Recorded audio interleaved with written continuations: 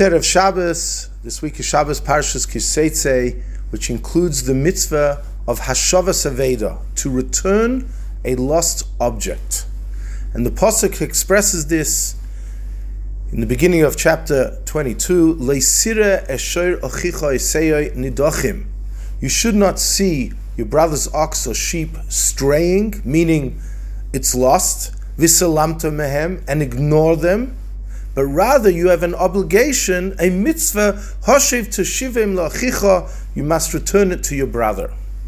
And the Sfas Emes asks a question. The syntax here is very difficult. It's written in the negative. You should not see your brother's ox lost or straying, vislamtumem, and you'll ignore it. Why can't you write it in the positive?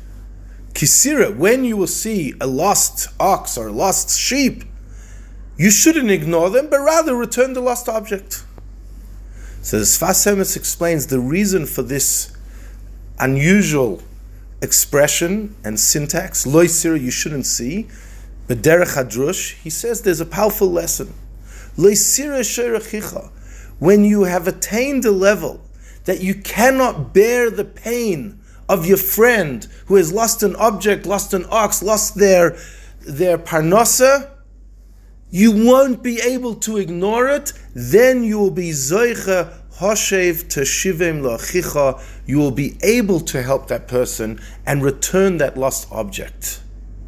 Whatever we put ourselves into and we feel someone else's pain, and we cannot bear that other person is pain, or sometimes ourselves, we will find a way to help.